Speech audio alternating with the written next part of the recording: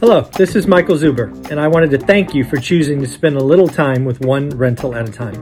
My life's mission is to help investors close 1 million rental properties. In order to tackle this crazy goal, I will need your help. If you like this episode or any of the content we produce, please share it on social media.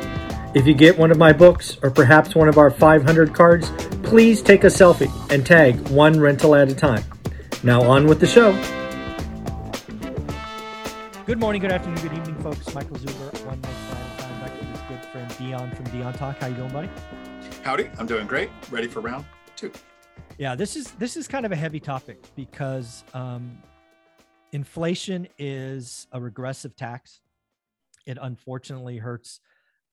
It's kind of a reverse tax, right? Our typical tax system is, hey, the more money you make, the more you're taxed. Unfortunately, with inflation,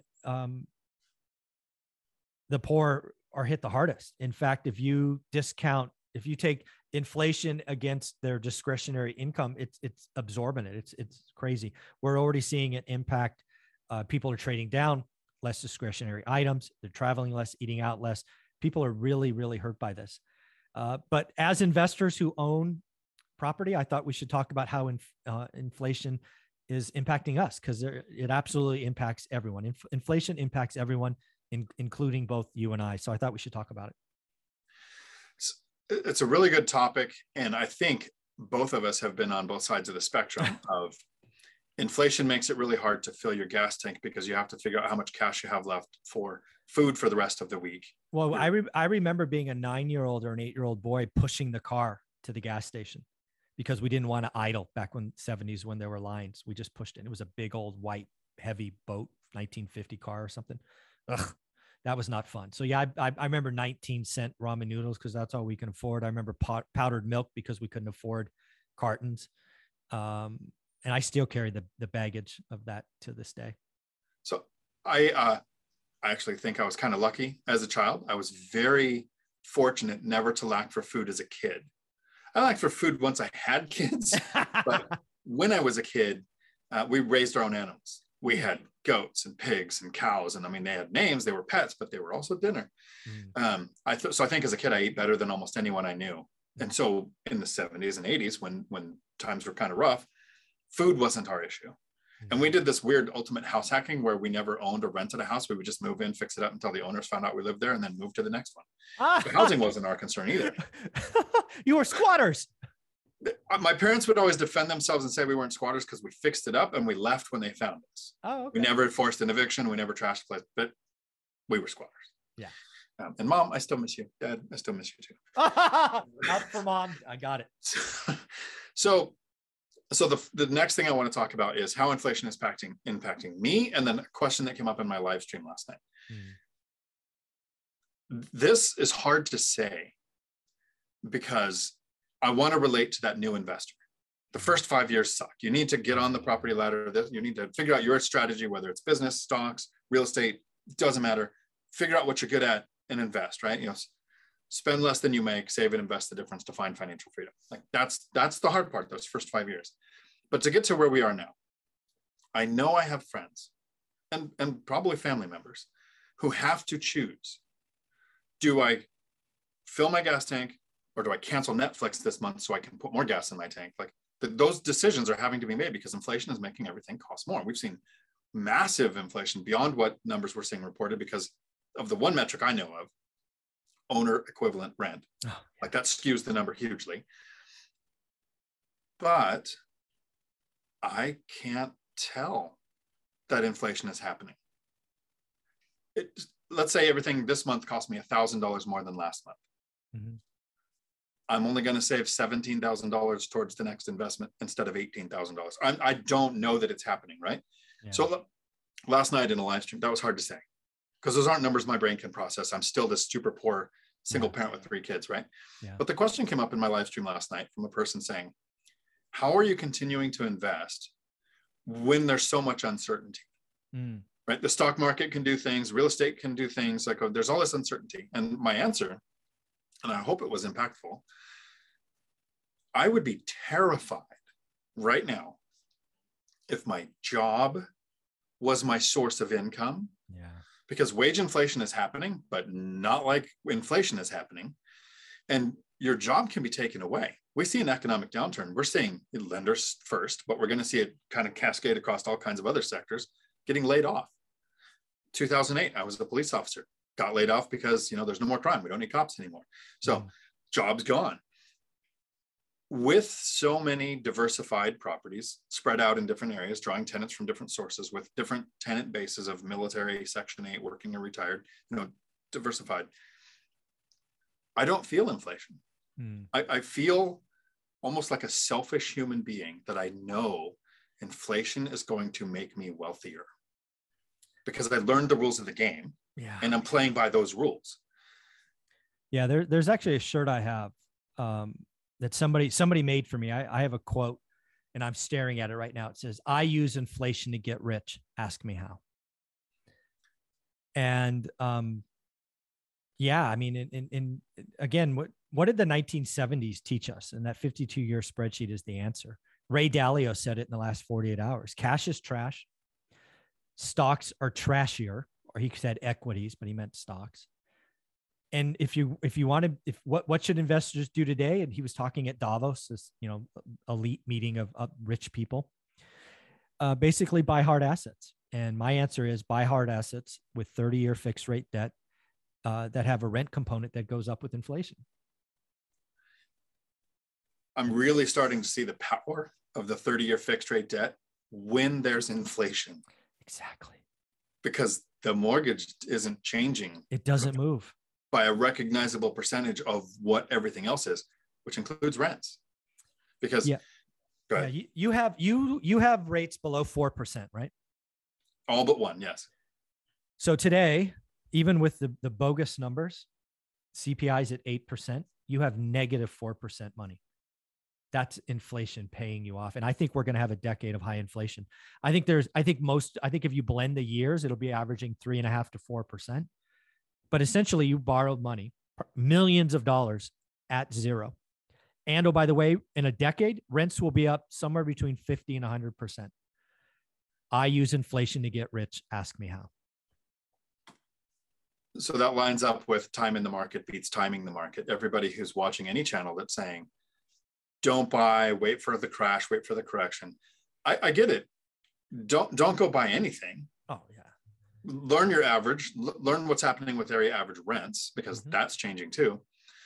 Find the motivated seller, and slow and steady wins the race. You don't have to buy 10 of them, but if you buy 1 or 2 in the next year, in 10 years, imagine what those deals are going to look like. Yeah. And again, I want people to realize a lot of people are out there hoping for and clicking on crash videos. And I want to just say one more time, and I'll probably say it 100 more times. You do not need the market to fall 25% to find a great deal. You just need to do the work. You need to be better. You need to network. You need to tell everybody your buy box. The deals are out there. And oh, by the way, the next 2 years, it is going to be remarkably easier to find deals because a lot of people are scared. A lot of people are overextended. A lot of people, believe in the fear. Why am I confident investing? It's because I look every day.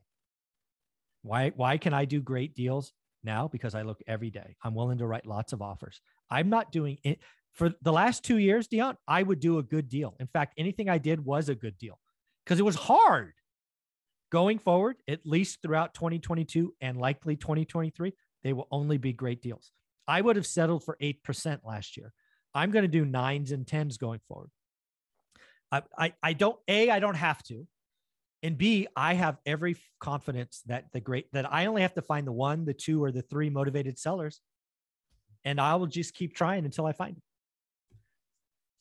I wonder if people have ever game theoried this. What happens if a crash happens? Properties drop 20%, which the largest in 52 years, the largest nationwide reduction we've seen is 8.9% in a year. So let's say there's a double the worst that we've ever seen, and it goes down 20%. Sure. So 2.5, whatever. In a year. Lenders are going to disappear. Absolutely. People are going to be afraid to buy because it's the falling knife. Absolutely. But you would find money. Oh, absolutely. I don't have to game theory it. I lived through this in 2010. 2010, my market didn't go down 8.9%. It went down 37 or 38% in a year. So above the median, above the national average, 38% in 1 year. My market peak to trough was 75%. I bought all the way down. There was about a 6-month period at the top where I didn't do anything. I wrote about it in my book. And then I bought all the way down. I bought a house for 180 and then 130 and then 90. And then the cheapest house I bought, Dean, was $28,000. I had no idea where the bottom was. I was just doing great deal after great deal after great deal. People knew what I was doing. I borrowed millions of dollars, $3 or $4 million, and I paid 10% interest. Just kept doing great deals.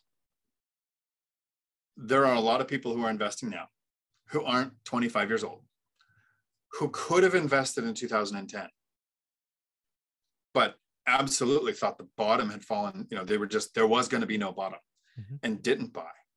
Wouldn't buy. Yeah, I had people routinely tell me that I was an idiot for buying houses under 40. These are houses. These weren't lots. I think we got 15, 18 homes under 40 grand, 3-bedroom, 2-bath, 1-story homes under 40 grand. People are telling me I was stupid. Dude, the lots were valued at 60 grand and I was buying them for 40. I mean, but people were scared out of their mind. And again, it will happen again. If there's a 50% crash or 20% crash, everybody will get scared.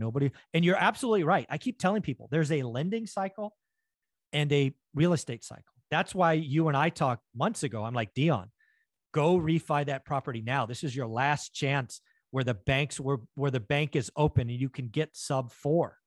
You didn't. Totally cool. The window closed. You can't get that now. Right. So, you got to remember there's two, and you're absolutely right. If the market hiccups at all, banks will shut off, and banks are already doing it subtly. Banks used to do 75% BRRRRs. Now they're 65. I heard one person is 60. You talk about leaving money in a deal. You plan for a 75% loan and they give you 65. Whew, where are you going to find that extra 10%? How are you going to pay your investor back? At that point, you're just save a down payment, buy a rent ready place. Yeah. Yeah. So again, but inflation, it does. I mean, my taxes will go up, wages are going up, expenses are going up. I remember I built a fence.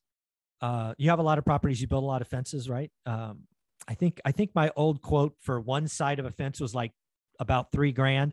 I remember spending almost $6,000. I don't know, about 8 months ago, maybe 9 months ago when lumber was really high. I mean, you had to replace it, right? I mean, I didn't have a choice. Roofs. I remember I got a quote for a roof at almost $100,000 for an apartment building, where it would have been, I don't know, 55, 60 grand 2 years ago. So inflation is real. It's impacting a lot. Every line item on my bills are going up, but so is rent. Let's see if I can relate this to real estate. The truck driving school that I work at, there was a previous owner. He sold it to new owners. And then I had some ideas that grew us from 6 staff with 1 location to 60 staff with 5 locations. The previous owner said, I'm really glad I sold before it grew because I wouldn't have wanted to pay all of those taxes. So when you say things like, I had to put a fence in and it was $6,000 instead of 3, or I had to put a roof and I was quoted 100 instead of 50. Those are big numbers. And a lot of people think, I wouldn't want to pay $50,000 for a roof.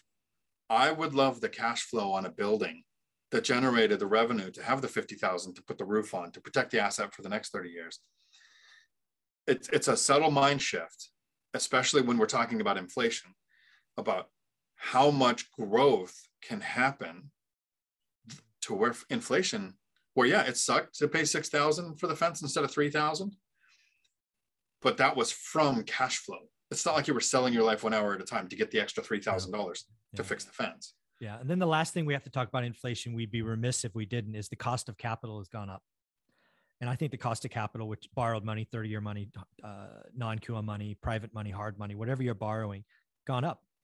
And that means, drum roll please, you have to buy better deals. Cost of capital is one column on my spreadsheet. And if my money costs 8, it goes in the spreadsheet. I got to buy a better deal. If the money costs 10, got to buy a better deal. Money costs 12, got to buy a better deal. Investors do great deals. Cost of money doesn't bother me. It's higher. I don't like it, but I'm only going to buy great deals. And oh, by the way, if cost of capital is say 8%, and I do a great deal today, and I wait 3, 4, 5, 8 years for the Fed to cut rates, whenever that is, I can do a cash out refi or rate term refi down to 4, and I win again. There you go. Yeah. That's the hard part with when it comes to inflation, is we only see that things cost more. It takes that mental shift to think of how we can make more.